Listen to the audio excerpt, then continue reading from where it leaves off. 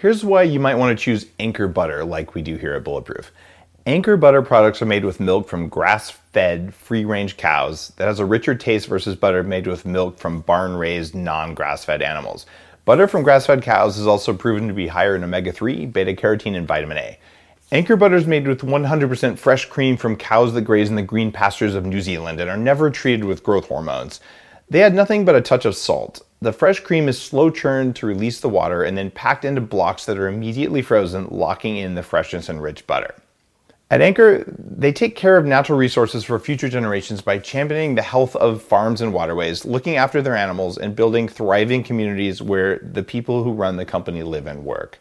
They use their expertise and ingenuity to produce the highest quality dairy products for today and tomorrow. They're constantly exploring the potential of dairy so that they can create new ways for you to enjoy its natural goodness.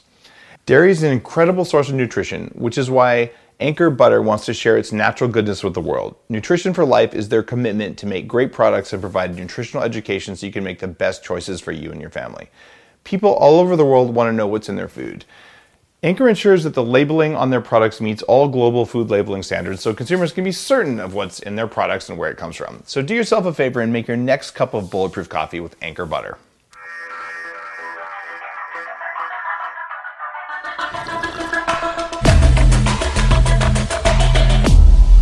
Bulletproof Radio, a state of high performance. For 25 years, I've had a strong passion for understanding the science behind why we age and what we can do about it. One of the most groundbreaking discoveries in the last 2 decades is senolytics. Senolytics are plant-derived or pharmaceutical ingredients that can help your body drop old, worn-out cells. Scientists call them senescent cells, and in my books, I call them zombie cells. As you age, those senescent cells build up in your body. They live for a long time, and they eat up your energy. There is a hack for this. It's called Qualia Senolytic. Your podcast sponsor, Neurohacker Collective, created Qualia Senolytic. It eliminates those zombie cells and has a clinical study that supports its effectiveness. I really felt a difference in how my body moved after just a couple months on Qualia Senolytic. It's upped my energy level even more, and my joints feel really good. If you're over 30 and you want to use a clinically tested formula to help you feel younger, try Qualia Senolytic. To get younger now, visit neurohacker.com/Dave and try it risk-free for up to 100 days. Use code DAVE at checkout to get 15%. That's neurohacker.com/Dave. Use code DAVE. When you hear someone talk about blood sugar, you might zone out. That's because a lot of us think that it's only relevant to people with type 2 diabetes. But blood sugar is a topic that everyone should understand. If you want to feel good and have energy, you need to balance your blood sugar. Research shows that even healthy people have wild swings in their blood sugar right after they eat, and spikes in blood sugar make your pancreas work harder. They also make you older, and they put you at a greater risk for weight gain, heart attack, and stroke. Here's why I'm talking about this. Bioptimizers has a new product called Blood Sugar Breakthrough. You take 2 capsules 15 minutes before a meal. Your body will push carbs and glucose into your muscles for use as fuel instead of fat. That means you get stable energy and you don't have that post-meal crash. Better yet, you can improve your workouts and get better gains at the gym. But the biggest benefit is that it'll improve your overall health. Just go to bloodsugarbreakthrough.health/Dave for an exclusive 10% off. You're listening to Bulletproof Radio with Dave Asprey. Today's cool fact of the day is that your body makes, on an average day, 640 quadrillion free radicals. Unless, of course, you do endurance exercise, in which case you can multiply that number times 100. Now, 640 quadrillion is a big number because you have only 1 quadrillion mitochondria in your body, which is kind of interesting because that number is much larger than the number of cells in your body, which is also larger than the number of bacteria in your gut. Free radicals are kind of a cool thing, and we're going to be talking about those more today. If you're interested in this kind of thing, if you saw the podcast with Naveen Jain recently, we talked about a new service called Viome, that's a Viome, that gets measurements 4 times a year of your mitochondrial function, as well as the entire gut biome, your fungal load, your bacterial load, not just the load, but the actual species involved, including viruses and even bacteriophages. This is probably the most exciting new set of data in the human body that I've come across. So you can actually see whether your mitochondria are doing what they're supposed to do and whether all these external things that are in your body are affecting you. If you go to Viome.com and use code Bulletproof, in fact, right now I'm pretty sure that they still have some free copies of Headstrong left, which is kind of a good deal, and that's while supplies last. So you might get one of those, and they'll put you at the front of the line. There's a big wait list for it. I'm on the advisory board of the company, but they're not paying me to tell you to do that. I just think it's incredibly cool. It's one of the most exciting technologies. That's Viome.com with code Bulletproof. All right, next up, I've heard that a lot of people in the biohacking community and just people want to take care of themselves have had trouble with how much they overpay for life insurance because life insurance companies haven't caught up with all the new science that changes the way different types of food and exercise and diets are viewed by the scientific community.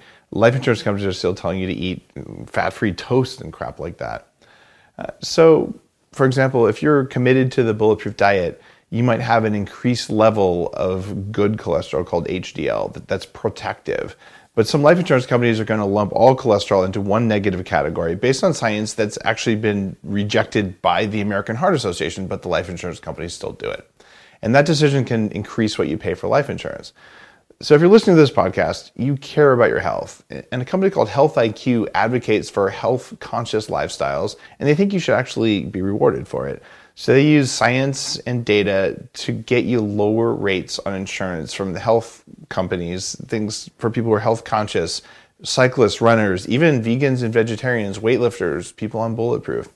In fact, research has shown that people with a high health IQ are 42% less likely to be obese and have a 57% lower risk of early death, and they get to be in the hospital less. So a lot of people don't know their health IQ, and they don't know that their health IQ can save them money on life insurance. So it's worth checking out. Right now, Bulletproof Radio listeners can learn more and get a free life insurance quote by going to healthiq.com/bulletproof. That's healthiq.com/bulletproof to learn your health IQ and to learn more about life insurance for people who pay attention to their health. If you haven't gone to Amazon with Headstrong and just left a review, I'd be really grateful if you did that. Headstrong recently hit, this is actually blew me away. Headstrong hit the Science Monthly bestseller list right between two really well-known books. One's called Homo Deus and the other one's called Sapiens, is on the same list as The Hidden Life of Trees and The Undoing Project and some other just epic books. So this, as an author, this was an unexpected and just a huge honor to be on the monthly science list, not the advice list. If you're not an author, maybe you don't know the difference between the lists, but technically that one's called The Big League. So if you take a second to just review the book on Amazon and say that it did something useful for you, I would be really grateful for your support on that. All right. Today's interview is going to be really fun. This is one that's recorded live in studio at Bulletproof Labs here on Vancouver Island. So if you have a chance to watch it on video, you'll actually see a live video. And at the end of this, I'm actually going to show you some new tech that's kind of cool. You can go to bulletproof.com/YouTube to find the channel with all this kind of stuff on it. Or if you're in your car, you're at work, and you're not going to do video, that's okay. We won't do anything that you can't process with just your ears alone. Today's guest is Hans Eng, and we're going to have another guest towards the end of the show as well. Hans has a degree in materials science and applied technology, and he's a co-founder of a company called NanoVi. And NanoVi, actually the company is called Eng3. Eng3, yeah. Eng3, they make NanoVi. There you go. You can tell I've got my show notes right here, but I read them backwards. So NanoVi is the stuff that I've been using lately. It's actually a form of tech and something that's kind of blown me away. But I wanted to have Hans on because Hans is one of these guys who can go really, really deep on the structure of water. In fact, he works with Gerald Pollack sometimes, who was also on the show, who wrote The Fourth Phase of Water and spoke at the Bulletproof Conference. So we're going to talk about what's going on in your mitochondria. This is kind of a theme for the year, given Headstrong. And we're going to talk about free radicals. And when I speak with him, I just find that there's an enormous amount of things, little small details around protein folding and stuff like that, that I'm not super clear on, that he's clear on. We won't make it so geeky that you're just bored, but you're going to learn a thing or two about how the body works and how you can have a little bit more control over how much energy you have. So I'm pretty excited. I've dug deep in this technology and played with it for a while, but haven't talked about it before. This is the first time I'm really coming out with it. So Hans, welcome to the show. Thank you, Dave. Thank you for having me here. Now, you are obviously from Germany. I am from Germany, from Berlin, yeah. From Berlin. And your training in materials science was in Germany? It was in Germany, yeah. At first, I worked in the field at a big company, medical device company.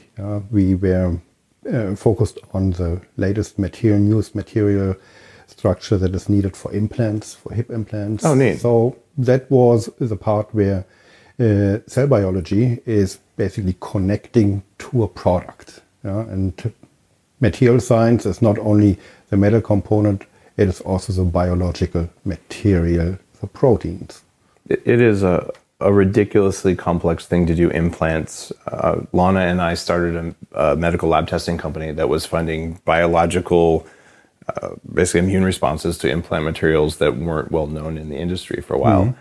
And in fact, I would call it one of the more challenging things. And you get, no offense, Elon, if you're listening, but neural lace, implantable stuff in the brain, like I think we're going to have some problems with material science there that are not on the radar. Do you agree, by the way? Yeah, there's a lot of challenge. Yeah, we have to know these different components who are actually in the game there, yeah, to make the right choice. Okay.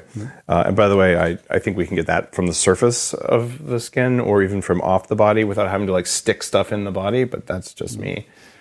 Now, first question, why do all the weird and interesting medical advances happen in Germany first? Competition, I guess. Yeah, high competition simply to survive in a field of a lot of other companies. Yeah. And you have to dig in, you have to educate as much as possible yourself that a product comes out that is reliable and is proving to work. So we have this like the sort of stereotypical German precision where there's a lot of respect for German engineering and BMW, things like that. But I've also, just as a biohacker and an anti-aging guy, for many years, some of the top innovations, it's either like they came out of the Russian space program or they came out of Germany. And it's a very unnatural distribution across all of the different countries out there. Is there some sort of like an educational thing, a perspective? Like why is the perspective on energetic medicine coming out of Germany far ahead of the rest of the world? One thing is education, no question. Yeah, we have, as you know, in Germany, a good education system goes in all different directions. Yeah, and we have different approaches, maybe even in the society, yeah, to prevent a problem or to solve when a problem happens in a different way. Yeah? So there are some needs in different societies. Yeah? When we see in Germany, we have a highly aging society. Yeah? We have to address the entire health structure in society in a different way than we have to address it in some other societies. I was hoping you were going to say beer. Sorry, I just had to say that. Beer isn't bulletproof. You guys know that. Take your charcoal if you're going to have your beer, et cetera, et cetera. And drink German beer is good, right? So if you're going to drink beer, it has gluten and whatever. Don't drink beer. Drink vodka. Anyway, not to distract from things. Let's talk about how you migrated from medical devices into something, what you're doing with Eng3. It's a medical device that makes, tell me if I'm saying this right, basically a water vapor that is exclusion zone water, the stuff that Gerald Pollack talked about, that carries a certain signal. How did you get into even thinking about carrying a signal in structured water that you breathe? Yeah. The general background is a combination of material science. We know what biomolecules are and how they work today. And all our proteins are biomolecules. By the way, the proteins we have in our body are the workhorses. So any kind of function in our body is executed by these proteins. And we call them enzymes, hormones, yeah, a lot of motor proteins. Yeah. So everything that is being executed that we can live is done by proteins. Yeah. So we know the structure since more than 100 years. Yeah. They're well researched, all these things. We know the quantity, how many we have. We assume that our body has minimum 1 million different proteins. Yeah. And to address the problems that come with loss of protein function, for our approach is not to replace a missing protein, a damaged protein. It is to improve the body's ability to reinstall the protein function. Yeah? So that is our background. The second one is biophysics. We are not in chemistry. Yeah? Our background is physics, and is a process of the protein function installment is a protein folding. That is a pure biophysical process, and that is related to the environment where the proteins are embedded in, and that is the water in the cell. In the past 20 or so years of looking at computational biology, we've had this problem, which was, how do we predict how a protein is going to fold? So we get a set of instructions from DNA, and then we unwrap it with RNA and read it, basically, and then we say, all right, we're going to make a protein. And trying to predict how that protein is going to look, like how it's going to fold, has been just from a computer science perspective really difficult. And we've gotten there to the point where we're relatively predictive some of the time, would you say? What you're talking about, though, is less about how a new protein is formed and more about how an existing protein gets either damaged or unfolded or misshapen and then gets repaired. The protein folding sequences and R&D and research that we see today is very often related to the intent to produce an artificial protein, to replace a missing component in our body. Yeah?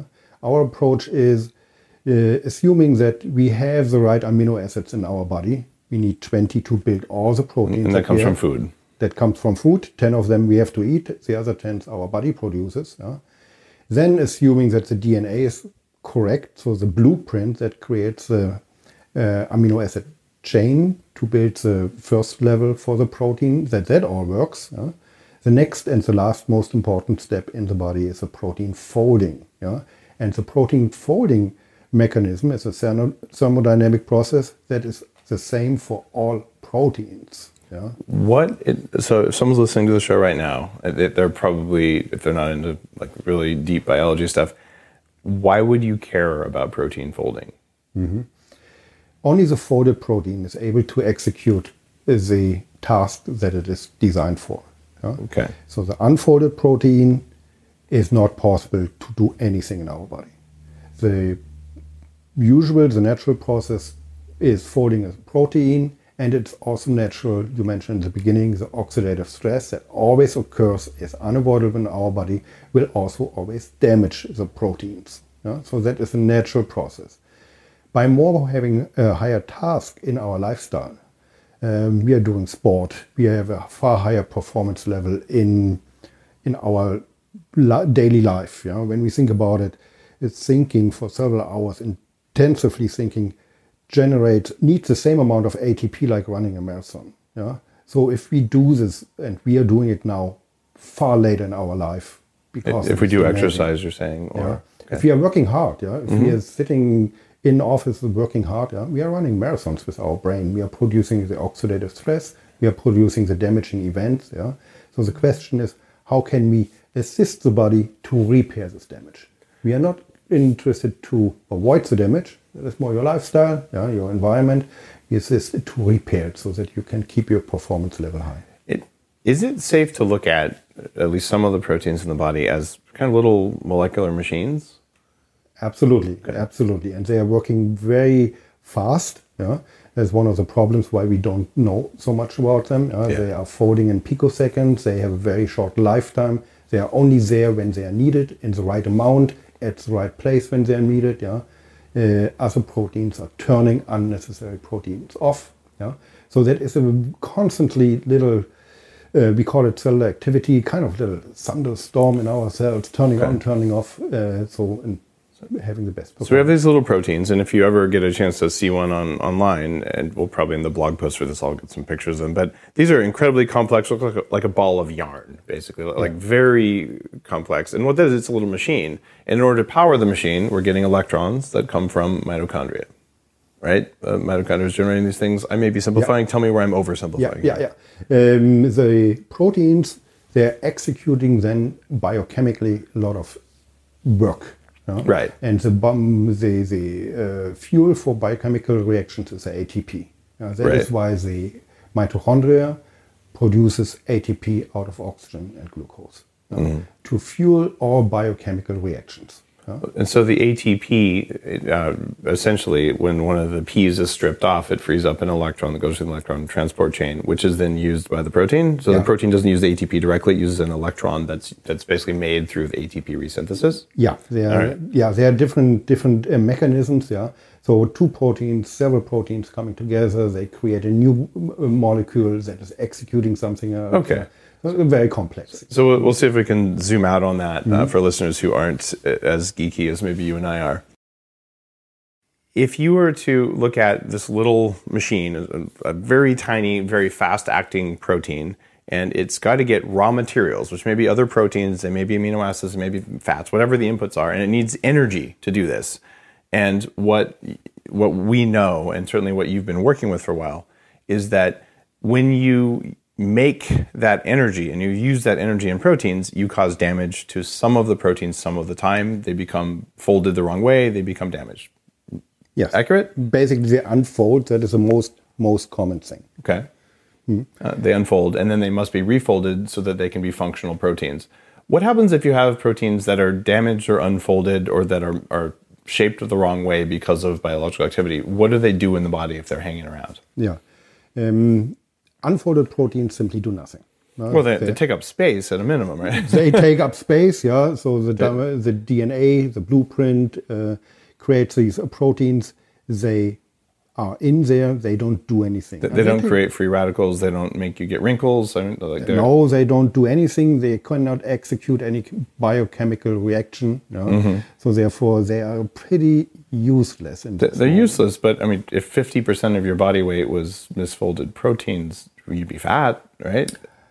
If you don't even need 50%, you need far less. You simply stop living. Right. Okay. So it's not a good thing to have non-functioning proteins in the body. Right. You'll be more youthful and have more energy if the proteins you have are all able to do what they were basically printed from DNA to do. Yes. Okay. So everybody knows hemoglobin. Yeah, that's a protein. Probably not. So hemoglobin is a protein in your blood that carries oxygen. Okay. Yeah. And if they are not working anymore, for example, we cannot transport oxygen anymore. Right. We have low oxygen generation. If you have certain enzymes in your digestion system that are not working, they are maybe there, but they are unfolded, not working, you don't metabolize food. So you see that if the function is lost, if the protein folding isn't there, the function is lost. And most of the functions that we lose or can lose are not recognizable by us, because more than 1 million proteins run all the functions. Most of the functions in our body are not recognizable. And that we just don't know what they are. And we don't know what they are. Okay. And we also cannot influence. We cannot influence the speed of our digestion. We cannot influence, in a lot of areas, our autonomic nervous system. So we cannot influence the growth speed of our cells. So we can, right? Just take human growth hormone, for instance. It seems like we have some influence there. When you take these hormones because they are missing, but if they are in your body, you cannot, with your mind or anything, you cannot influence to work them better. Are you sure about that? Kind of. So the reason I'm asking that is if you do, say, heart rate variability training exercises or with the neurofeedback stuff that we do at 40 Years of Zen, we incorporate heart rate variability, but you can actually do things with your brain that affect your heart. When your heartbeat changes, the magnetic field around the heart changes. Mitochondria are listening to that. You can influence energy production, which then influences protein generation. Another thing that isn't well known is that when you have ketones present, and this is kind of cool, whether they come from exogenous ketones like brain octane, but not necessarily from ketone salts, because half of them are not bioidentical, slight issue there, you actually can more easily read the DNA through something called HDAC.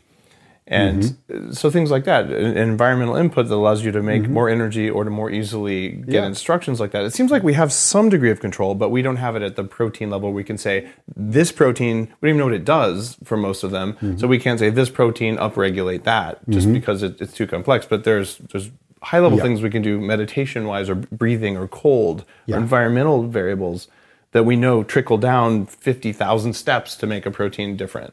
Right. We if we are able to do consciously influencing our ATP production, that is what we do with correct breathing, to avoid other uses for ATP.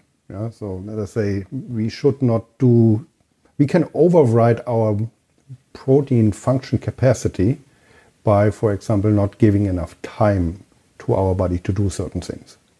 So if I decide, you mentioned the amount of mitochondria that we have, that also tells us then that we have only a certain amount of ATP that we produce. So if we override the use of ATP by simply saying, I do sport, I do exercise, or I do thinking, this ATP is not available for other very important tasks for biomolecules. So in this moment, we cannot have a good autonomic system balanced, because that uses ATP. If that is not available because we do sport or we force our body to do other physical or mental performance, then the performance is not being executed. So you're saying if you overtrain in the gym or you overwork in the office or wherever else, that you're using this energy that probably should have gone to making better proteins in the body. Yeah. Okay. And we all know this, if you don't have enough rest and we don't sleep enough, we are not regenerating enough, because the repair process needs ATP, and if that is not available, we are not regenerating. This is one of the reasons that when I work with these like CEO types who are type A, not only do I want to grow my company rapidly, I'm also going to run an ultra marathon. I'm going to do the Kona Ironman, and I'm going to fly all around the world while I'm doing all this. And then you look at their heart rate variability, their autonomic nervous system is trashed. And my belief after writing Headstrong is it's pretty clear that there's an energy thing that's going on here. It starts with mitochondria. There just isn't enough energy. Even if you eat more, even if you go into ketosis, even if you do these things, there's enough time and energy and communication in the cells to allow full repair and recovery. So you start declining. You also have concentrated, though, very much on free radical formation. We mentioned at the beginning, in fact, the cool fact of the day was something that you told me about the fact that if you're doing endurance exercise regularly, you're getting 100 times more free radicals than normal. And that isn't necessarily a bad thing, in that free radicals can be helpful, but they can also be harmful depending on what they are and where they are and whether you have enough energy to deal with them. Talk a little bit more about what free radicals do in this whole system of protein folding. Like you said, free radicals are not only harmful, they are very essential. Most people don't know that. We've been programmed through 35 years of antioxidants will save the world sort of thing to believe that free radicals are bad.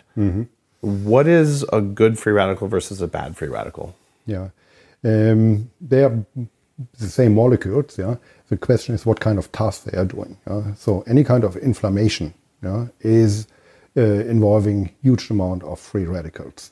So the free radicals are a kind of protection shield for our entire body. Free radicals are a protection shield. Okay. Think about you have a splinter, or you have an open wound and viruses, bacteria are coming in. They have to be killed by the body. So the only thing that the body can produce are beside antibodies, that is a different other leak, free radicals. We make hydrogen peroxide in our immune cells to kill things, right? And hydrogen peroxide is a free radical. Absolutely, So it is a very, very important protection shield for us. Okay, so that's certainly a positive use of free radicals, but that's not necessarily what you're doing if you're running 100 miles. The free radicals are also, when they go in chemical reactions with different other things, are creating or are causing protein damage. Okay. So the protein is unfolding. That's the most common damage. They're falling apart. And like you said, this very weird knot that every protein has is unfolding, and now they cannot execute this anymore. The good thing is now that some of these free radical, or a very specific free radical, that is an excited oxygen atom, yeah, is able to trigger the repair, to assist the repair. So some free radicals tell the cell it's time to fix yourself, buddy. Other free radicals, though, like peroxynitrite, for instance, and some of these other things, are maybe not ever good for us? Rarely good for us? Like, help me understand this. Yeah, like we just described. If the free radical damages a molecule that is necessary for us, we claim it as bad. If it's damaged a molecule, like a virus, that is not good for us, we call it good. Okay. So it depends always on which kind of the coin we are looking at it. Yeah? The free radicals are essential in the body. They are part of any inflammation and repair process. Yeah? If we suppress the free radical activity in this process, we are even running in bigger problems. Yeah? In fact, if you were to fully suppress free radical production in your body, what would happen? We would come to this point. What our technology is doing, or what we apply there, is basically proteins would not be able to fold. You would die. You would die. Yeah, and that is a really important thing. Just like we've had this ridiculous thing where people say, salt is bad for you, therefore eat no salt, which is terrible for you, right? And in fact, there's pretty good evidence that getting too much salt is very hard to do, because we just noticed that eating a high salt diet lets you eat 25% more calories without gaining weight. That's interesting. Yeah. But the point is, in almost every single nutritional dogma that's out there, ketosis is an example. Sugar is evil and you must never have any carbs for the rest of your life or you're a bad person. And if you're endlessly in ketosis, that's probably not ideal for most people. You might want to come out of that on occasion. So it's about getting the right dose. Yeah. With free radicals, there's types of free radicals. There's doses of free radicals, right? How does someone listening to this know, all right, so sometimes I want free radicals, sometimes I don't. What do you do with that knowledge that sometimes needs, like what's actionable there? That is exactly the difficult task in our lives. Yeah. Also to monitor exactly when do we produce more than we wanted. Yeah. It's not only the sport and the marathon that we are running. Yeah. If we are forcing our body to metabolize anything, yeah, like margarine, which creates masses of free radicals that don't. Yeah, right? Or if you go back to the beer, yeah, we are eating something, yeah, we are metabolizing. Enzymes are needed, ATP need oxygen produce free radicals. Yeah? So any kind of biochemical reaction that we are forcing our body to do produces free radicals. Not always bad, very often they are very important also, like we already visited this topic. The biology that involved over millions of years, yeah, is dealing with our situation to handle the free radicals, yeah, and it pretty developed a very smart way. Yeah? Okay. And when we think about that, we talk about anti-aging, living healthier, performing better. Yeah? That involves more not avoiding, it also involves more improving the repair capacity in our body when we are exposed to this damage. So an example of that would be you do some curls. You're creating free radicals in your bicep, right? And this is causing a hormetic stress. Hormesis is the idea that what doesn't kill you makes you stronger. But if you were to overwhelm the bicep with free radicals to the point you just damaged so many proteins it couldn't repair, you'd get gangrene at a certain point, right? Like you can actually kill much of the cells, right? So there's a line in there. If I'm doing curls 10 times a day every day, I'm probably going to create more free radicals than my body can use as a signaling molecule to repair. Like I'm just doing too much damage. Am I getting this? Like I said, the body is very, very smart, the biology. Yeah? As long as your body has a capacity to repair this damage, yeah? And everybody has a capacity to repair this damage. Yeah? And the capacity is based on energy, like ATP, or what's it based on? That is the capacity to provide the needed energy for the thermodynamic process to refold damaged proteins. Okay.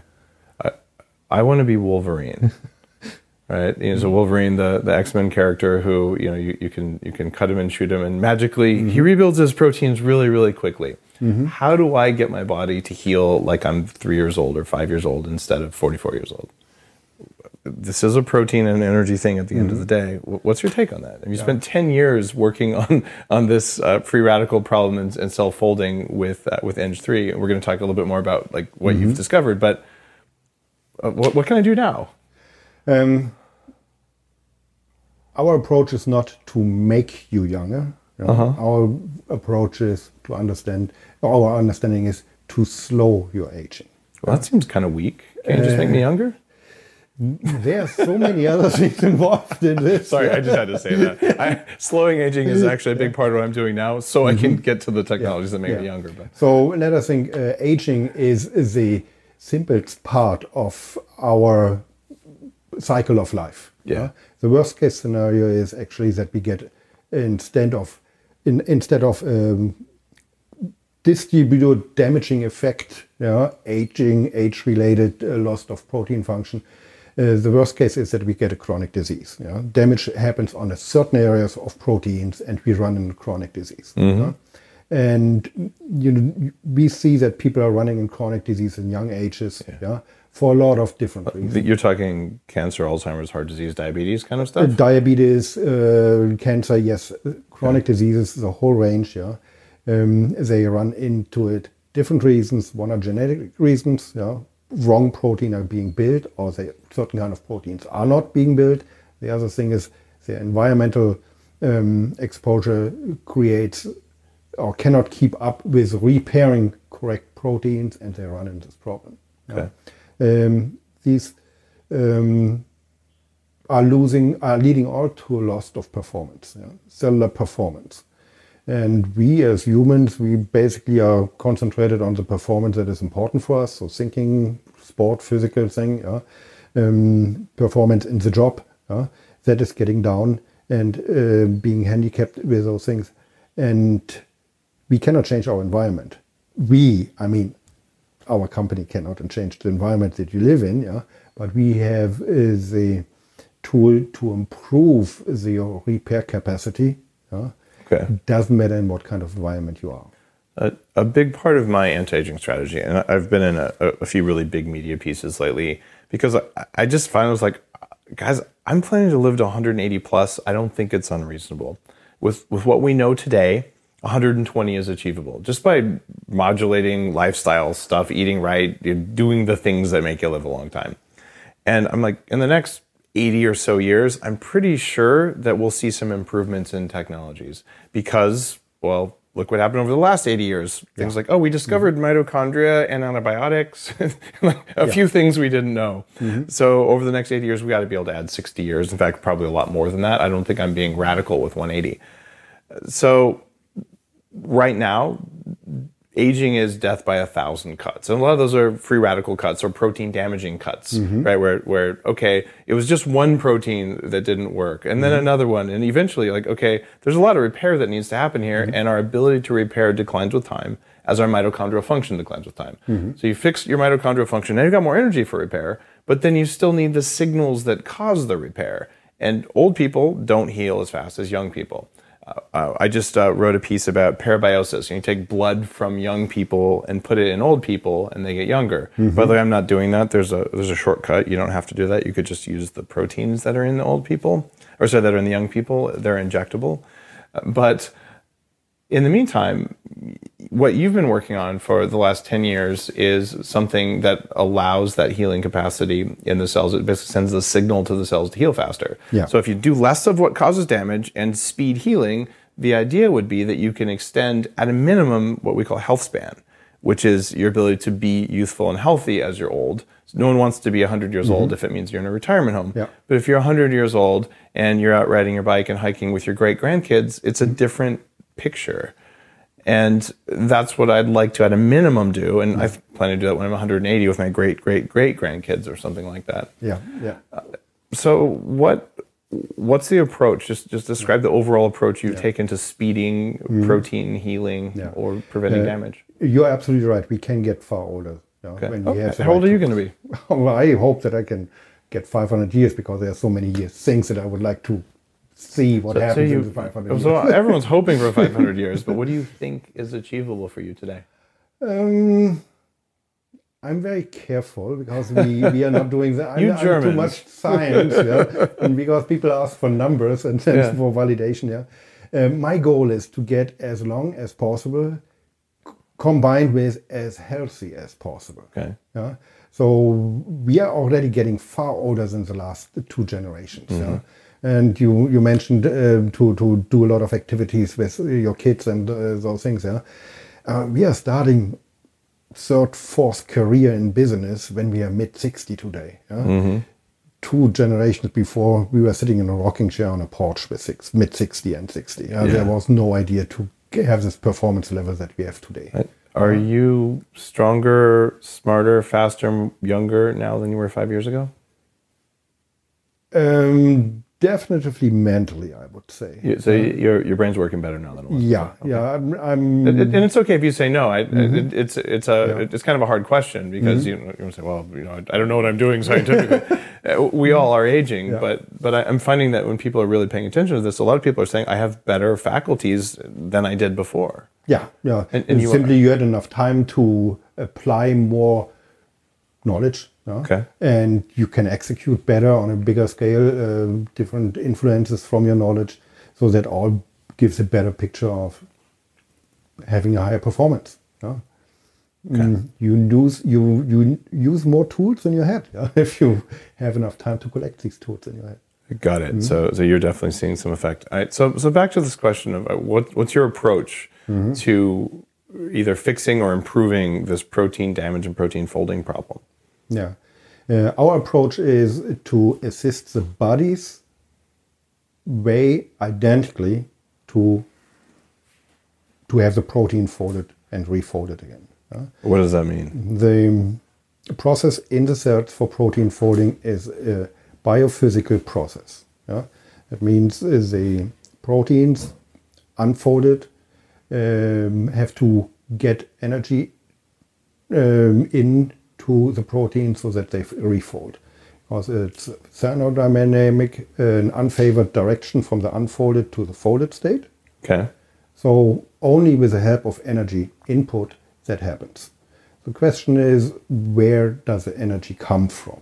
What kind of energy is it? When we are talking about a biophysical process, it has to be kind of thermodynamic kinetic energy. So since decades, we know that the proteins which are embedded in the water in the cell have to be surrounded by water molecules which have a higher order. Which means, visually seen, these molecules are a little bit closer together and have a certain kind of direction how they are located around the proteins. Then, when enough of these ordered water proteins are around, ordered water molecules are around the protein can,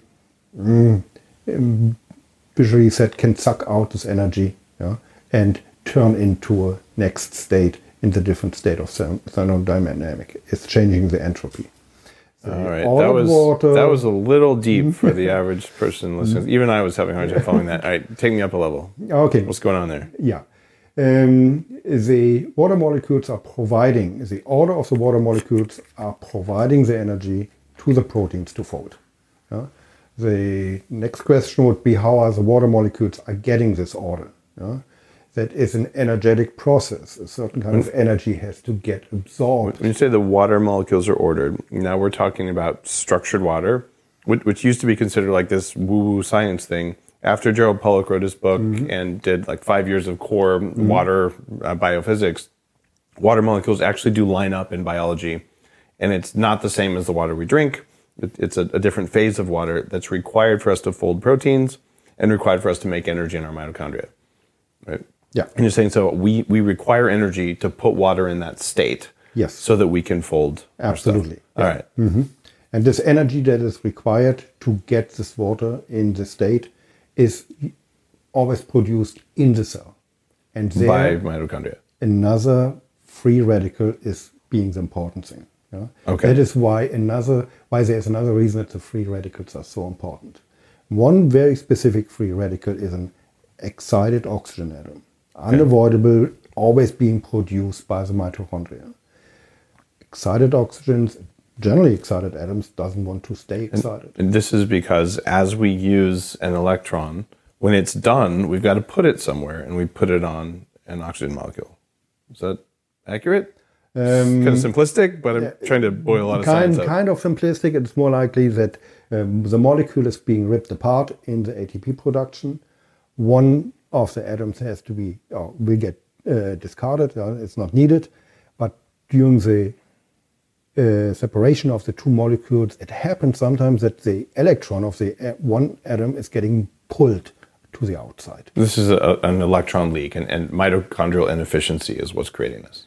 And this electron then jumps back and is emitting a material fingerprint of an electromagnetic. And that's energy. the signal that tells the cell to start fixing protein. Yes, the signal is an electromagnetic wave.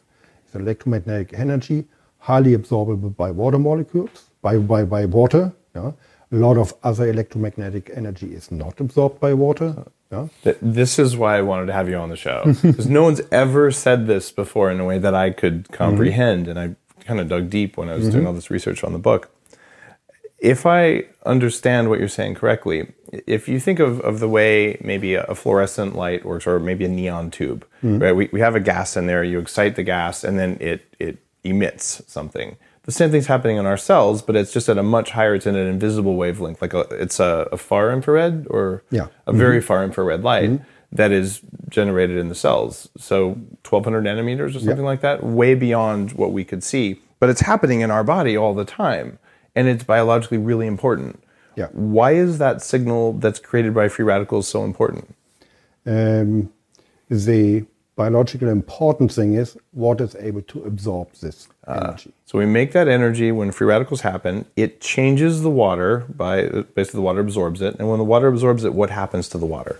At the surface of these water vessels, we could say in the cell, at the surface, the water molecules are getting ordered. They get ordered. So this is what causes water to change from being what you drink, which we call bulk water, to being exclusions on water, which is what Gerald Pollack's body of research is about. Yes. He's referenced in Headstrong. He's been on the show, been on stage. Like, this is one of the preeminent discoveries in biology in the last 10 years or something. I'm blown away by it. So you figured out the signal, though, that's causing this comes from free radicals. So if we have no free radicals, we have no structured water. We have no structured water. We can't repair our proteins, and we can't make energy. Right. Okay, and I didn't write in Headstrong at all about protein repair, other than that mitochondria provide energy for it. And frankly, I didn't know you needed structured water to properly fold proteins in your body. And we know from this interview, if you have damaged proteins or proteins that are misfolded, then they're non-functional proteins. Therefore, your body doesn't work as well as it should work. Therefore, you're getting older. Yes. If you have all proteins that do what they are designed by your DNA to do, and they're properly powered the way the mitochondrial DNA designs the mitochondria to power them to do, and the environment's set up right, theoretically, we got to be able to stay young for a long time. If you are always able to repair the damage, you will stay alive for a long, long time. So for 10 years, you've been working on some hardware, like a device that does this. How does this thing work? This is the NanoVi that I mentioned at the beginning. Okay, so we understand the nature of the problem that's happening in all of our bodies. Actually, before we even talk about what your stuff does, what is Mother Nature's solution to this? Like what would we do if we lived in caves or forests or something? Like how would our bodies naturally approach solving this protein problem? Yeah. Most of the energy that is absorbed by the water for doing the protein folding thing is produced by free radicals, by the excited oxygen atom in our cells. So we are generating most of this needed energy in our body generally. Okay, and so this is energy that we're generating that structures the water as we need it to be structured so we can fold the proteins. You say most of it. Most of it. What about the rest? The rest is why we are aging. We cannot keep up. So shouldn't I just lay out in the sun and get some more far infrared? Serious question. The problem is, like was mentioned, water has a high absorption capacity for this electromagnetic wave. The sun is emitting the electromagnetic wave, but because the atmosphere is absorbing it, we are not getting very much down. Because of the water vapor and the ionosphere. Water vapor absorbs it. Yeah? Okay. Only in a certain situation. Yeah? Low water vapor in the sky, yeah? High sun, it could be possible that beside the right source of water vapor then, the sun would have the possibility to influence the water vapor. So we should all move to high deserts. High deserts would be, with dry air, a good place. That's where I grew up. I missed that. I live in a rainforest in Vancouver, and you're a Seattle guy, so all right. But by the way, you have a tan. You live in Seattle. What are you doing? I just came back from Scientific Congress in China. You cheated. Okay. They have good weather. And the exposure in our life to this specific electromagnetic wavelengths is very difficult because water is always absorbing it. Yeah? As more water is around you, we have vapor, we have humidity, as more it is being absorbed. Okay. Yeah? So some other effects have to come together for assisting with technology, the repair process. The water vessels, the water molecules have to be small, yeah? So that the volume has a big surface, yeah? Because we said the ordered water is only happened on the surface. Yeah? You cannot order the water in a bucket of water. It is only ordered on the surface. So for having the most out of it, we need small water vessels. And that is why we use humidity, little droplets in the airflow for our technology. Yeah? Okay, so in the NanoVi, what you're doing is you're making a water vapor. And just so you guys know, for the past, probably 6 or 8 months, I've had this little device on my desk. And you might have seen it in a couple of the videos of Bulletproof Labs here at my house. And this is, I don't know, probably $1 million facility. Everything I can find that's going to make me live longer, and I'm willing to try it. This is a thing where I sit there, I'm doing email, or more likely I'm doing neurofeedback, but I'm breathing water vapor. And you guys do something inside the machine to the water vapor. So there's a tangible difference in how you feel after you do it.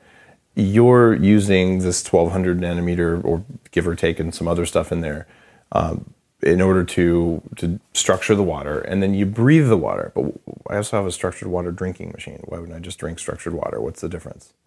Like I said, the surface is an important thing. Okay, so the surface area of water vapor is what, thousands or tens of thousands of times greater? Far bigger. Yeah. Okay. That is far bigger. Then the order process is not staying forever in a water. So you cannot bottle those ordered water. It's a physical process. The same thing like bottling high temperature water. Bottling hot water. It dims out. So the same thing happens with this kind of energetic state. It will dim out. What about carbonated water? Doesn't that have more surface area because every bubble has more surface area? That is very right. Okay. That is correct when you have it carbonated. So in the moment you open a shaken bottle, you have a lot of surface. Okay. But when you have it open for a while, then the surface is pretty much the same because there are no additional bubbles in there. Okay. Maybe with champagne. So you have to go to the high quality. Or beer. I mean, it sounds right. Okay, I hear you. Mm-hmm. Yeah. And the other thing with the energy transfer, that is a very complicated additional thing, is when you emit the 1200 nanometers to water, so that the water is absorbing it and then leads to a special ordering on the surface. There are a lot of layers of protein, of molecules where the energy has to be transferred. Inside the water vapor Inside itself. the water, or generally inside the water. Okay. So if you have a glass of water, the transfer length is far bigger than you have in a little droplet in vapor. So you can't send 1200 nanometers deep enough into water because just one layer will block it, and then the rest of the water doesn't get any structuring. Right. You will lose a lot of the ordered water. Okay. But with vapor, that's not an issue because the molecules are bouncing around, essentially. Yeah, and they transfer when you have two droplets. One has an ordered surface, the other one has no ordered surface. In the moment they touch together, they distribute this kind of energy levels. They balance them out. Okay. So then with the NanoVi, I'm sitting there and I look really cool. I'm probably wearing my True Dark glasses, the red glasses. I've got electrodes on my head, and I've got this little hose thing in front of me blowing water vapor into my face.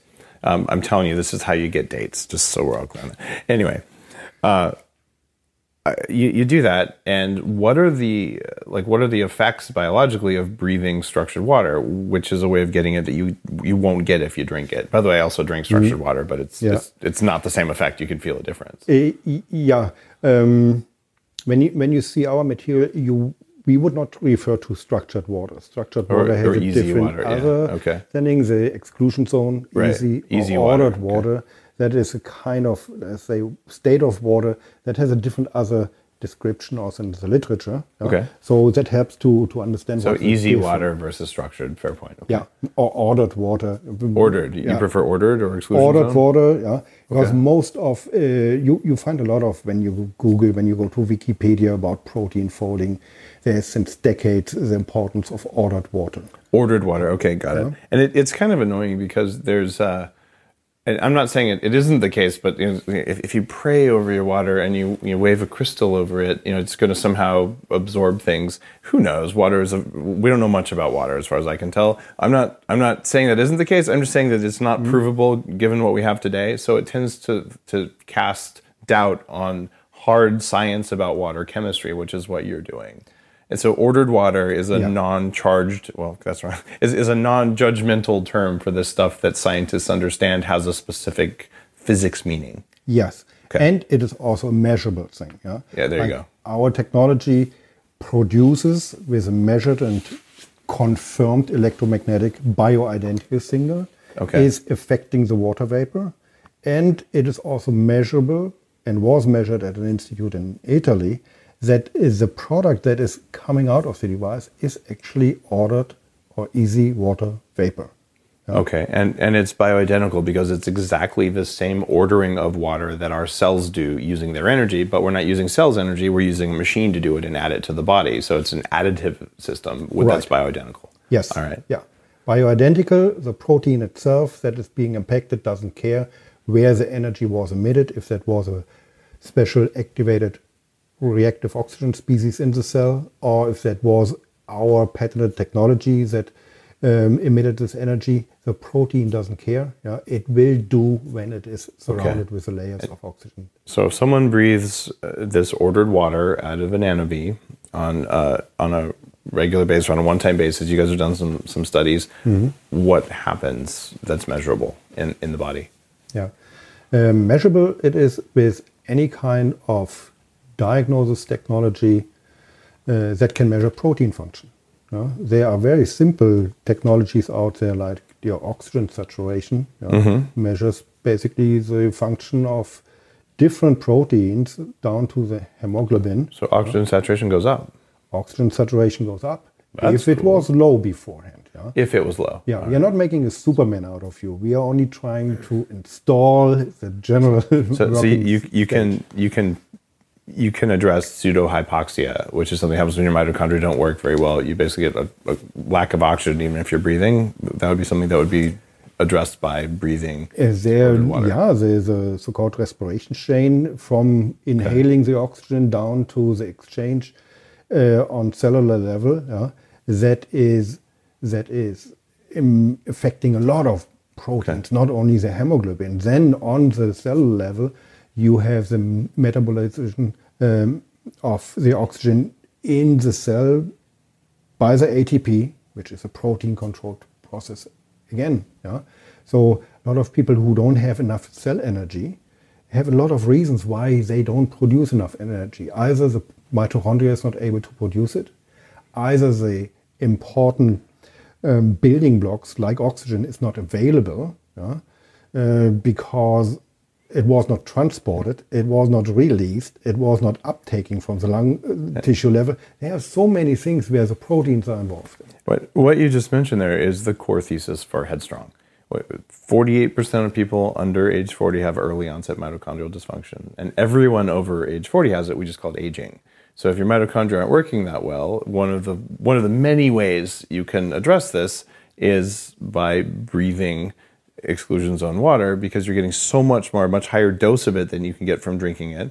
and you're still counting on your body to make exclusions on water, or you would die if you couldn't do that. But just by boosting that amount up, you're giving your body more of what it needs to be able to do protein repair, which would be a core anti-aging strategy. That was a very good summary. All right, good deal. So you guys listening, this is pretty deep science we're getting into here. Headstrong is about how do you get more energy in because you feel it in your brain first. And now we're saying, well, what are you going to do with that energy? Well, one of the things you want to do with that energy is repair the body, not just think faster and all that. So we're talking about more rapid repair. What about things like VO2 max, like for athletic performance? Does VO2 max change if you're doing this regularly? If the VO2 max is, in your case, a protein-controlled barrier that you would like to get up, yes, we can have the improvement in this thing. Okay, yeah? But that might be in someone who doesn't have good VO2 max because they've been exposed to a biotoxin or because they're old. Or right. Yeah. But if it's a super athlete, yeah, what's going to happen in a super athlete? We have a lot of athletes that are using our technology. When you train your body, you train and you enhance a certain kind of processes very often. Okay. Yeah? That is what training is on the first viewpoint. Modern high-end athletes are looking for far more to the thing to regenerate faster, because if they train, they understand that they damage. With accumulating damage, they lost the ability to train, and then you lose the VO2 max and all those things. Yeah? So they are now focused on it.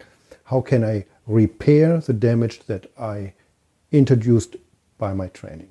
Okay. So faster repair enabled them to train better. So you can do more training more heavily. And one of the things I've stressed since the beginning of Bulletproof is you need to recover like a beast, not train like a beast. Right. And what you're talking about here is you can train more heavily because you can recover more heavily because you're using a technology to add energy to the system. Yeah. Okay. That makes a lot of sense. And what other like quantifiable effects? Like I know that I saw a study when I was doing research before I got the device on DNA double strand breaks. What did you guys find there? Yeah, the DNA is in a normal person, and the average person, non-athlete person, is getting damaged around 150,000 times per day by free radicals. In a single cell or throughout the body? In a single cell. So, all right. It's a lot of damage. Yeah? We know that the proteins, many enzymes, different enzymes, are responsible to repair this as fast as possible. So that's the next blueprint that come out of the DNA for the next generation of proteins are flawless. So by having the proteins refolding faster, which are exposed to the damage, they can faster execute the repair on the DNA. Interesting. So with a faster DNA repair, you are far closer to your goal of getting older, healthy, staying healthy old, and perform higher. So this is interesting. I'm a computer science guy by training, and there are a lot of developers and technologists who listen to the show. If you're on the tech side of things, there's something called error correcting code in memory, and it's probably in your iPhone today. And it's fascinating because in a chip, you can lose data. And this was a big problem in the first 30, 40 years of computing, where suddenly things just wouldn't work because one electron would go to the wrong place. So eventually we found a way electronically, a very elegant way, in order to make sure that we're constantly rechecking what's in the memory so that if we lose an electron, we can computationally reinsert that. What's going on in our bodies is orders of magnitude more elegant because, like you're saying, it was 150,000 per second per day? Per day. 150,000 hits to the core instructions for how your body makes its hardware. And if we don't have a robust system to repair that, what we end up with is mutations, right? And so mutations are a problem in that they can sometimes lead to cancer and sometimes maybe other things. But ideally, the body just effortlessly repairs these things. The problem is that the amount of effort required to repair these things is very high in the face of we don't get enough sleep, we're exposed to bad quality junk light, we're exposed to EMFs, we have too much stress, we exercise too much, we eat junk food, we do all sorts of bad things that we really, that this system wasn't designed to account for. And this could be accounting for some of the chronic diseases of aging. So one of the many pieces of my anti-aging strategy is when I'm doing something else, I don't mind spending 15 minutes breathing water vapor because I can do that. Yeah. It doesn't take away time from something else, which is another thing. There's lots of stuff you could do. You spend 12 hours a day recovering. You didn't spend 12 hours a day with your kids. You didn't spend it working. You just like it's not a good return on investment. Yeah. That is the other thing. We are not only focused on how is a biophysical process working. It is also how can you implement it in your daily life. Yeah? It is not something that you have to do for hours per day. Yeah? It is designed that you use it in combination with a lot of other things. Yeah? It could be a standalone treatment in a facility. Yeah? Okay. It could be done while you're working at your desk. Yeah. So there are a lot of different possibilities that it doesn't take more time, any time out of. Okay. And I'll show you guys my setup just so you can see what this is like. In fact, we're going to have Rowena come on, who's the other co-founder of the company, who works with clinicians and athletes and trainers and all that, like how people use this unusual and not well known today way of basically making the body do what it does better. So is there anything else, Hans, that we should share with listeners about like just the science of protein repair, either in DNA or in the rest of the body?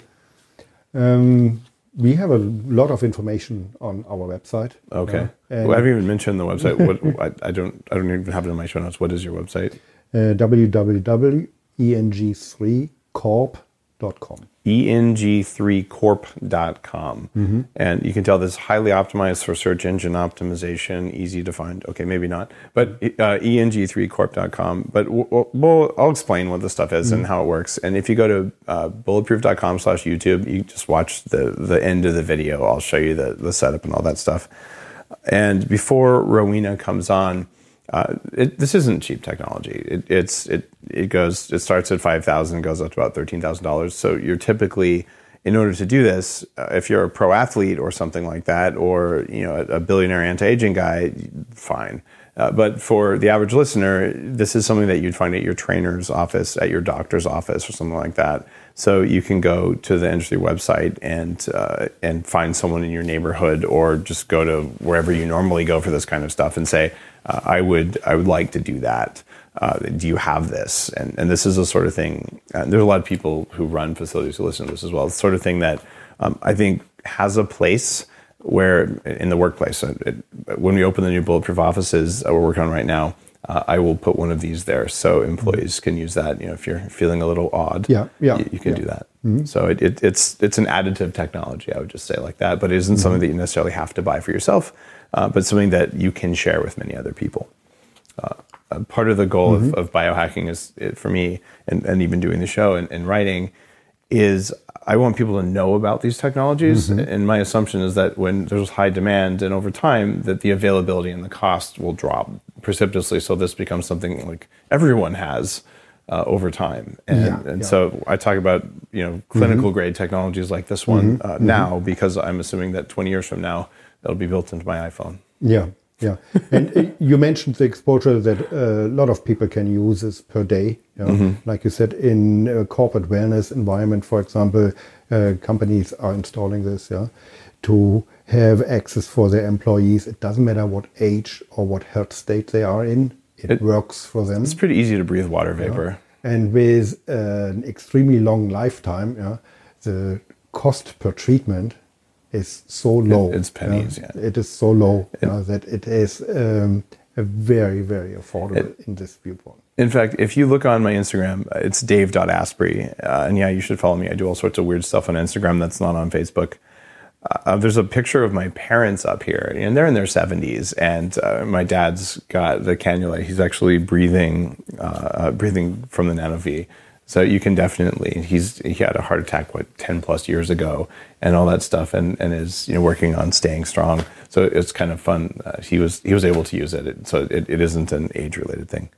Well, I have a question for you before we have Rowena on to talk about like what happens with athletes and in an anti-aging practice and things like that. If someone came to you tomorrow and they said, I want to perform better at everything I do, as a human being, so not just athletic performance or business or whatever.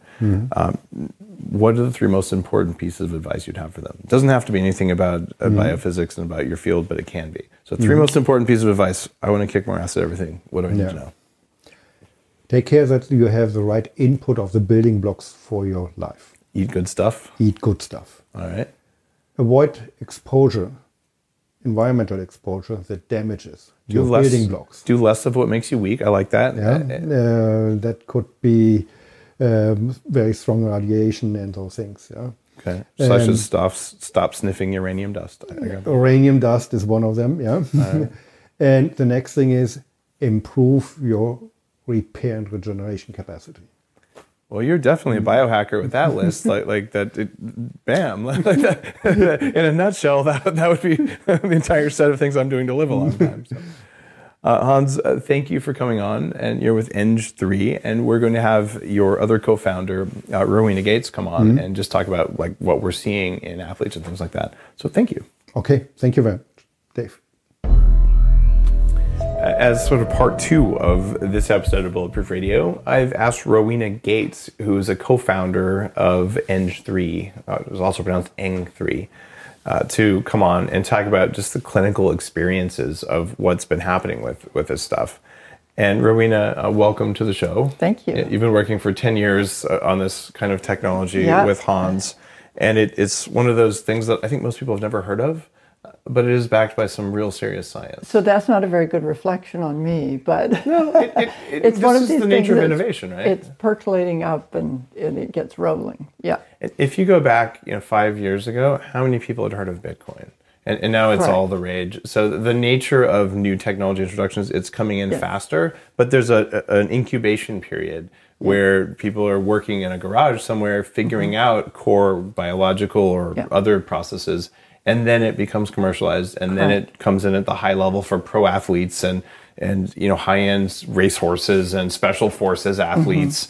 And then it comes into clinical people dying and stuff like that, clinical trials, and eventually it's built into your iPhone. Like that's kind of the flow through. And it may even into your Android if it doesn't catch on fire. I'm just kidding.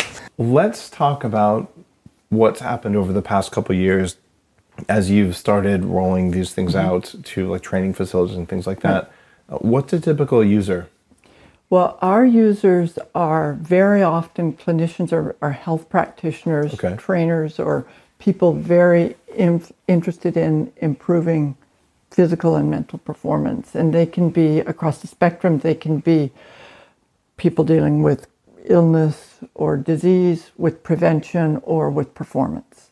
And so it's really all of those areas. A lot of our experience is helping people regain their health. People that have already lost function and are regaining it. So this would have been something that would have been really applicable for me 20 years ago when I started this. 300 pounds, pre-diabetic, all sorts of problems.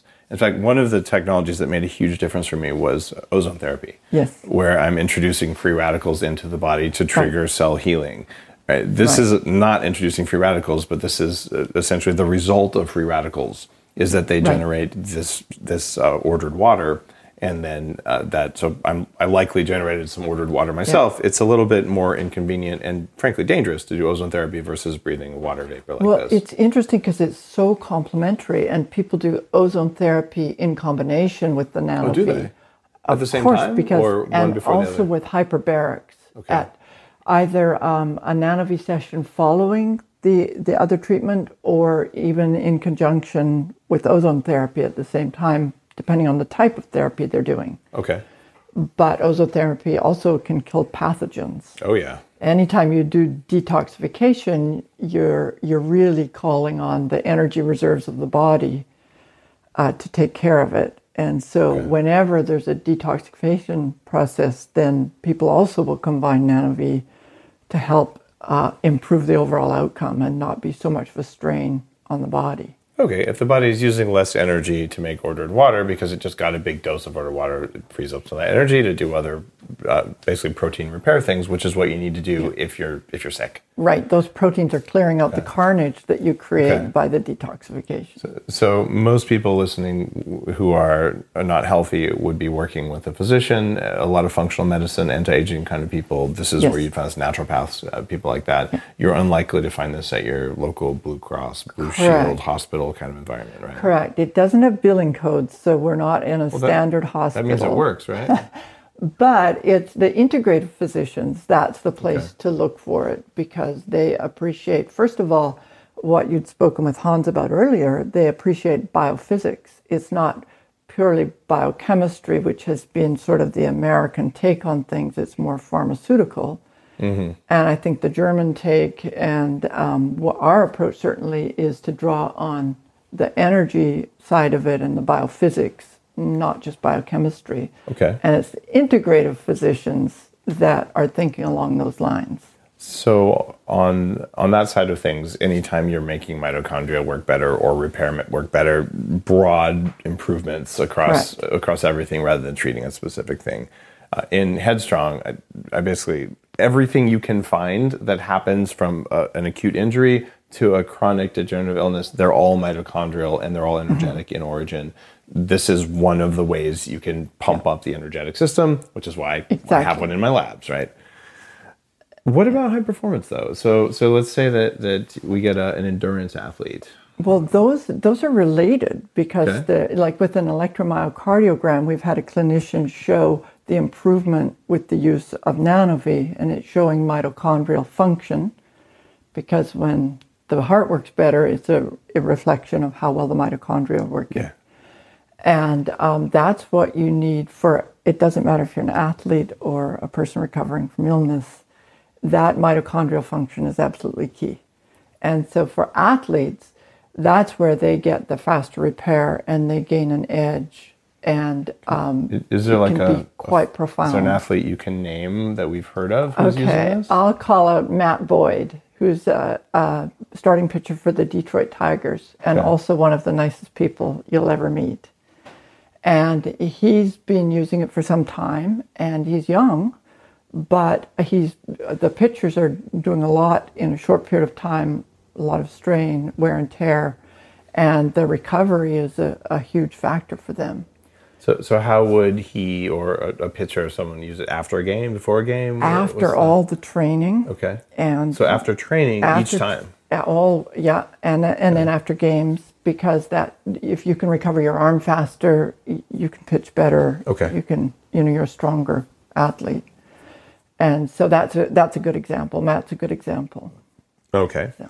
And what about, so that's, I guess that's more of a strength and like there's a lot of ligament strain and things like that. What about, say, someone who wants to be an endurance cyclist? Well, endurance sports every endurance athlete should use this. And every Ironman. Andre Rosso is the probably the biggest name person that you wouldn't have heard of that uses it, but he's done the Deca Ultramarathon. Deca Ultramarathon. So that's the equivalent of 10 Ironman races, 10 consecutive days. Is this guy like the world's worst masochist or what? I mean, it's unbelievable to me. It's unbelievable. And so it's sort of it's impressive, but it's kind of a poster child for NanoVi, but on the other hand, it's like, but that doesn't sound like a good thing to be doing. It's probably not an effective anti-aging strategy to do that. Correct. Okay. But so he's of the extreme athletes, he would be the extreme of the extreme. I admire the strength and willpower that it takes to do that. Wow. But every Ironman distance athlete, those kinds of people, there's a lot of wear and tear, it's a lot of stress. And the person who first got me interested in this is an integrative physician who said, well, I use it in my practice, but where it's really amazing is because I train for Ironman Canada and I need it to recover faster and feel better. Okay. And we actually have a video from him on our website because he really pushed us to go after, you need to start talking to athletes. It seems like a lot of CrossFitters would use this as well. Are you seeing a lot of them use it? Just because they're hitting it every day and they need to recover faster. Right. And they're really doing some, depending on how they train, some of them are is pretty hard on them. And so we do have more of that, especially at one studio down in Oregon. But it's not a broad sector for us that I know of. It seems like just a natural thing. If you're running a CrossFit box, if you have one of these, like do your workout and then do some extra recovery. I just thought of that, but it's kind of a... Could you repeat that? Every CrossFit gym should have this. I mean, any time that you're doing physical training, right? Yes. And speeding recovery is something it's a mantra since the very beginning of Bulletproof Radio. It's like, look, recovery is the trick. It's stimulating your body to cause damage is not that hard to do. Recovering effectively so you get stronger is hard to do. Exactly. And so this is, I think, an effective technology with some real science behind it. And one of the good things about guys like CrossFit or any athlete that really depletes themselves, like they go all out, then it's more noticeable because they know that they're going to feel terrible the next day and so on. So then when you use the NanoVi, it's very clearly different. And I've had people say, oh, I feel cheated because I wasn't suffering the next day. That kind of thing. It's like I didn't feel like I worked out, but I know I did. What about jet lag and like sort of the corporate athlete? I use it when I get back from a long trip, but I also use everything else. You don't take it with you? It's not really that carry-on sized. Not with everything else I carry. Yeah, If it was the size of this, anyway. It's great for jet lag and it's great for hangovers. And it's because both of them are repair processes. It's all about repair. And also anything that affects the autonomic nervous system, rebalancing, getting back into homeostasis, those hormone functions, melatonin, all those things are the body rebalancing. So if you help it with the autonomic nervous system, which is always measurable, it's easy to show with the device, then you help with something like jet lag and also, other conditions. So this would be like the main use cases would be, excessive like life stress, which is jet lag and travel and all that sort of stuff. Hangovers, which is seriously like at that. Trade shows. Trade shows would be a good thing. And then endurance or strength training, just to speed recovery from either one of those during training or maybe after a game. And then we talked about medical stuff. It seems like after like a surgical recovery would be pretty powerful. We have dentists and plastic surgeons that will use it to help their patients heal faster, recover faster. So that's their use of it. For a plastic surgeon or a dentist, if they can reduce the swelling, bruising, and pain associated with the surgery, they get a better outcome. It can be pretty beneficial to them. So it's used for that. And then I think you mentioned before with Hans, all the chronic illnesses, and there's a big number of home users that will use it to help address whatever condition.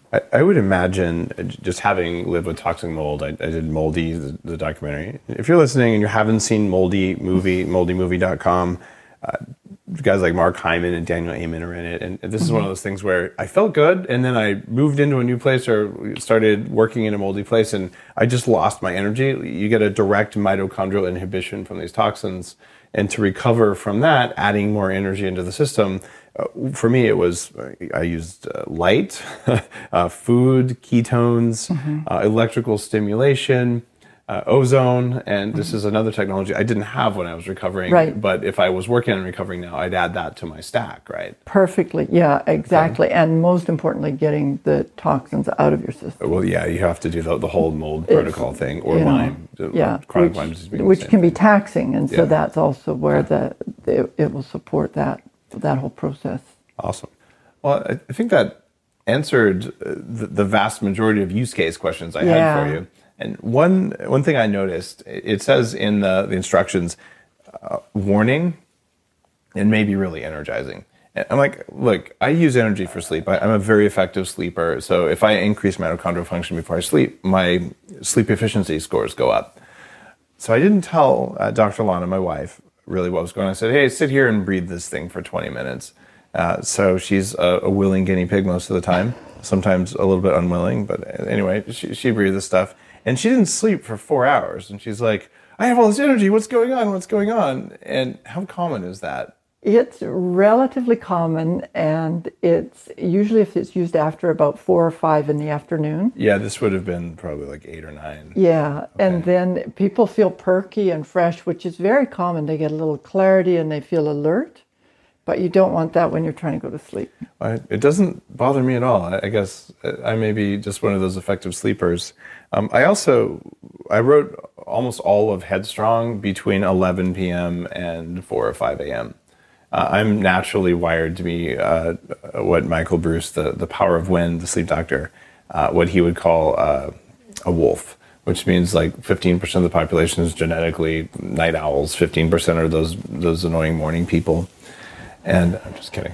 I just like to make fun of them because they've made fun of me for being a night owl. It's like, haha. Anyway, But I did for especially the last half of the book. I had the NanoVi by then, so I would actually sit there and I'd like breathe it at night while writing the book. And because I'm wearing true dark glasses, because I have controlled the lighting in my environment, I wasn't damaging my circadian rhythm, and I'd sleep and I'd be fine, and it would all work. See, once you get over that initial adjustment to it, it will help with sleep. In fact, it's widely used for sleep. Oh, it is? Because it's balancing the autonomic nervous system.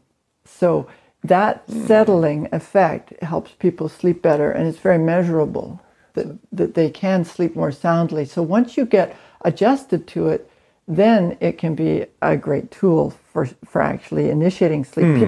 Some people that don't sleep well will wake up and do a session in the night and go back to sleep. No, I'm going to probably piss you off right now, but I just thought of this, and I'm just going to tell people to do this who are biohackers. If you have sleep apnea and you have a CPAP machine, here's what I would do, okay? I would poke a hole in the side of the hose, and I would plug the water vapor output from the NanoVi into the CPAP machine, so that while I'm getting the CPAP, I would also be getting NanoVi at night. And since you already have a vacuum cleaner sound while you're sleeping, you might as well do this.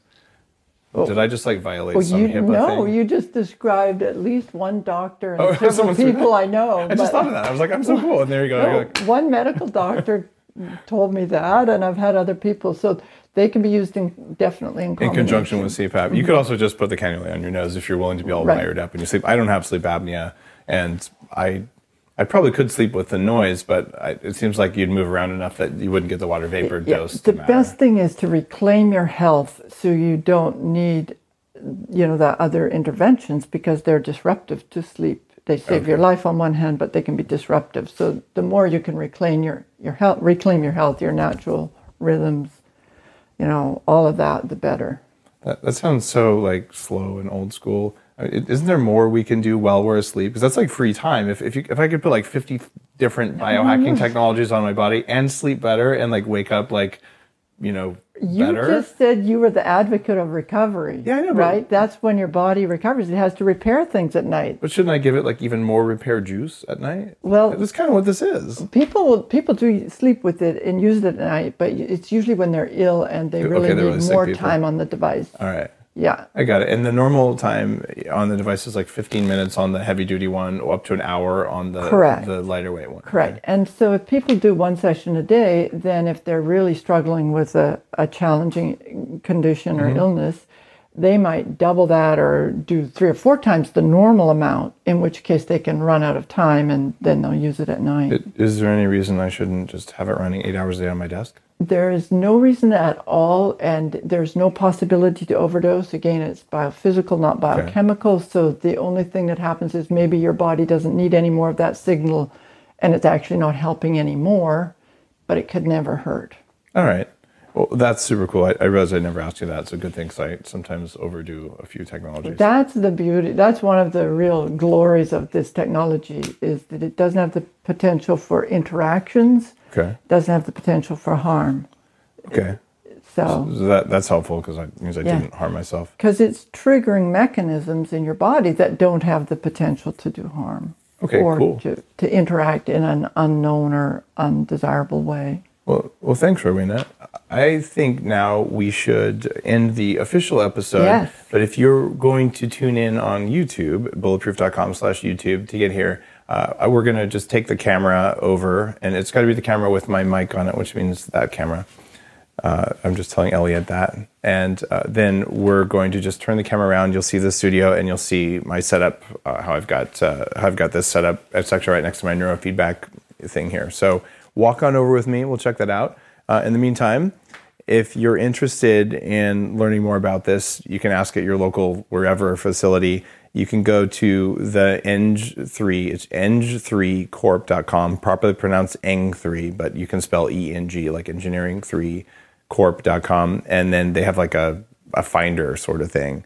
And I don't have an affiliate deal or anything like that. This is a really cool piece of tech that I'm using, and I think that it's worth looking at from a mitochondrial and a systems repair perspective, and you're going to see how I do it. So walk with me over to this, and we'll check it out.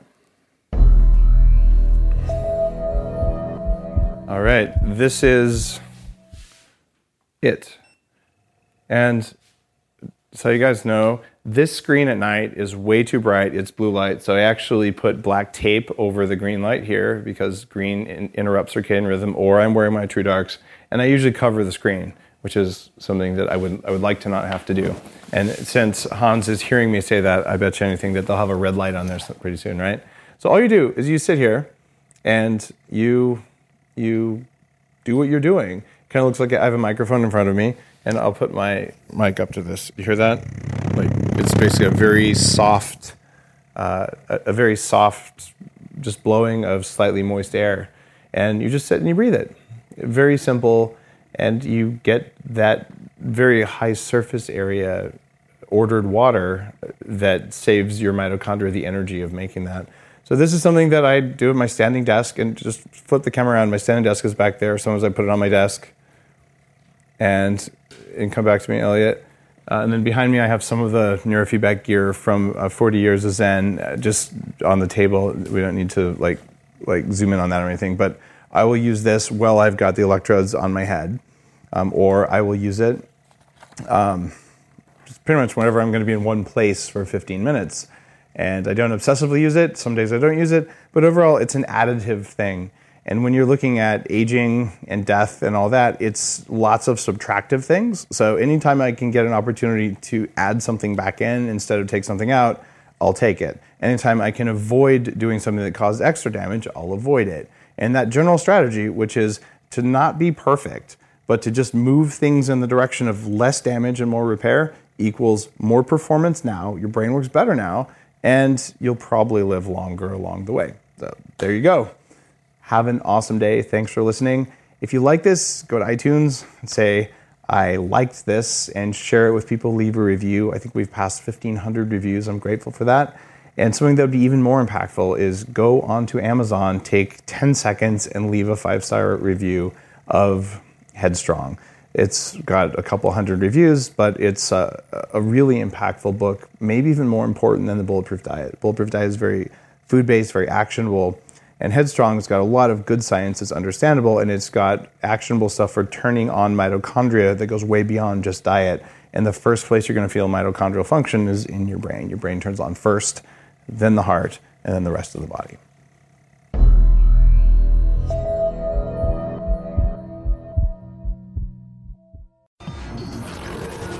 The Human Upgrade, formerly Bulletproof Radio, was created and is hosted by Dave Asprey. The information contained in this podcast is provided for informational purposes only and is not intended for the purposes of diagnosing, treating, curing, or preventing any disease. Before using any products referenced on the podcast, consult with your healthcare provider, carefully read all labels, and heed all directions and cautions that accompany the products. Information found or received through the podcast should not be used in place of a consultation or advice from a healthcare provider. If you suspect you have a medical problem or should you have any healthcare questions, please promptly call or see your healthcare provider. This podcast, including Dave Asprey and the producers, disclaim responsibility for any possible adverse effects from the use of information contained herein. Opinions of guests are their own, and this podcast does not endorse or accept responsibility for statements made by guests. This podcast does not make any representations or warranties about guest qualifications or credibility. This podcast may contain paid endorsements and advertisements for products or services. Individuals on this podcast may have a direct or indirect financial interest in products or services referred to herein. This podcast is owned by Bulletproof Media.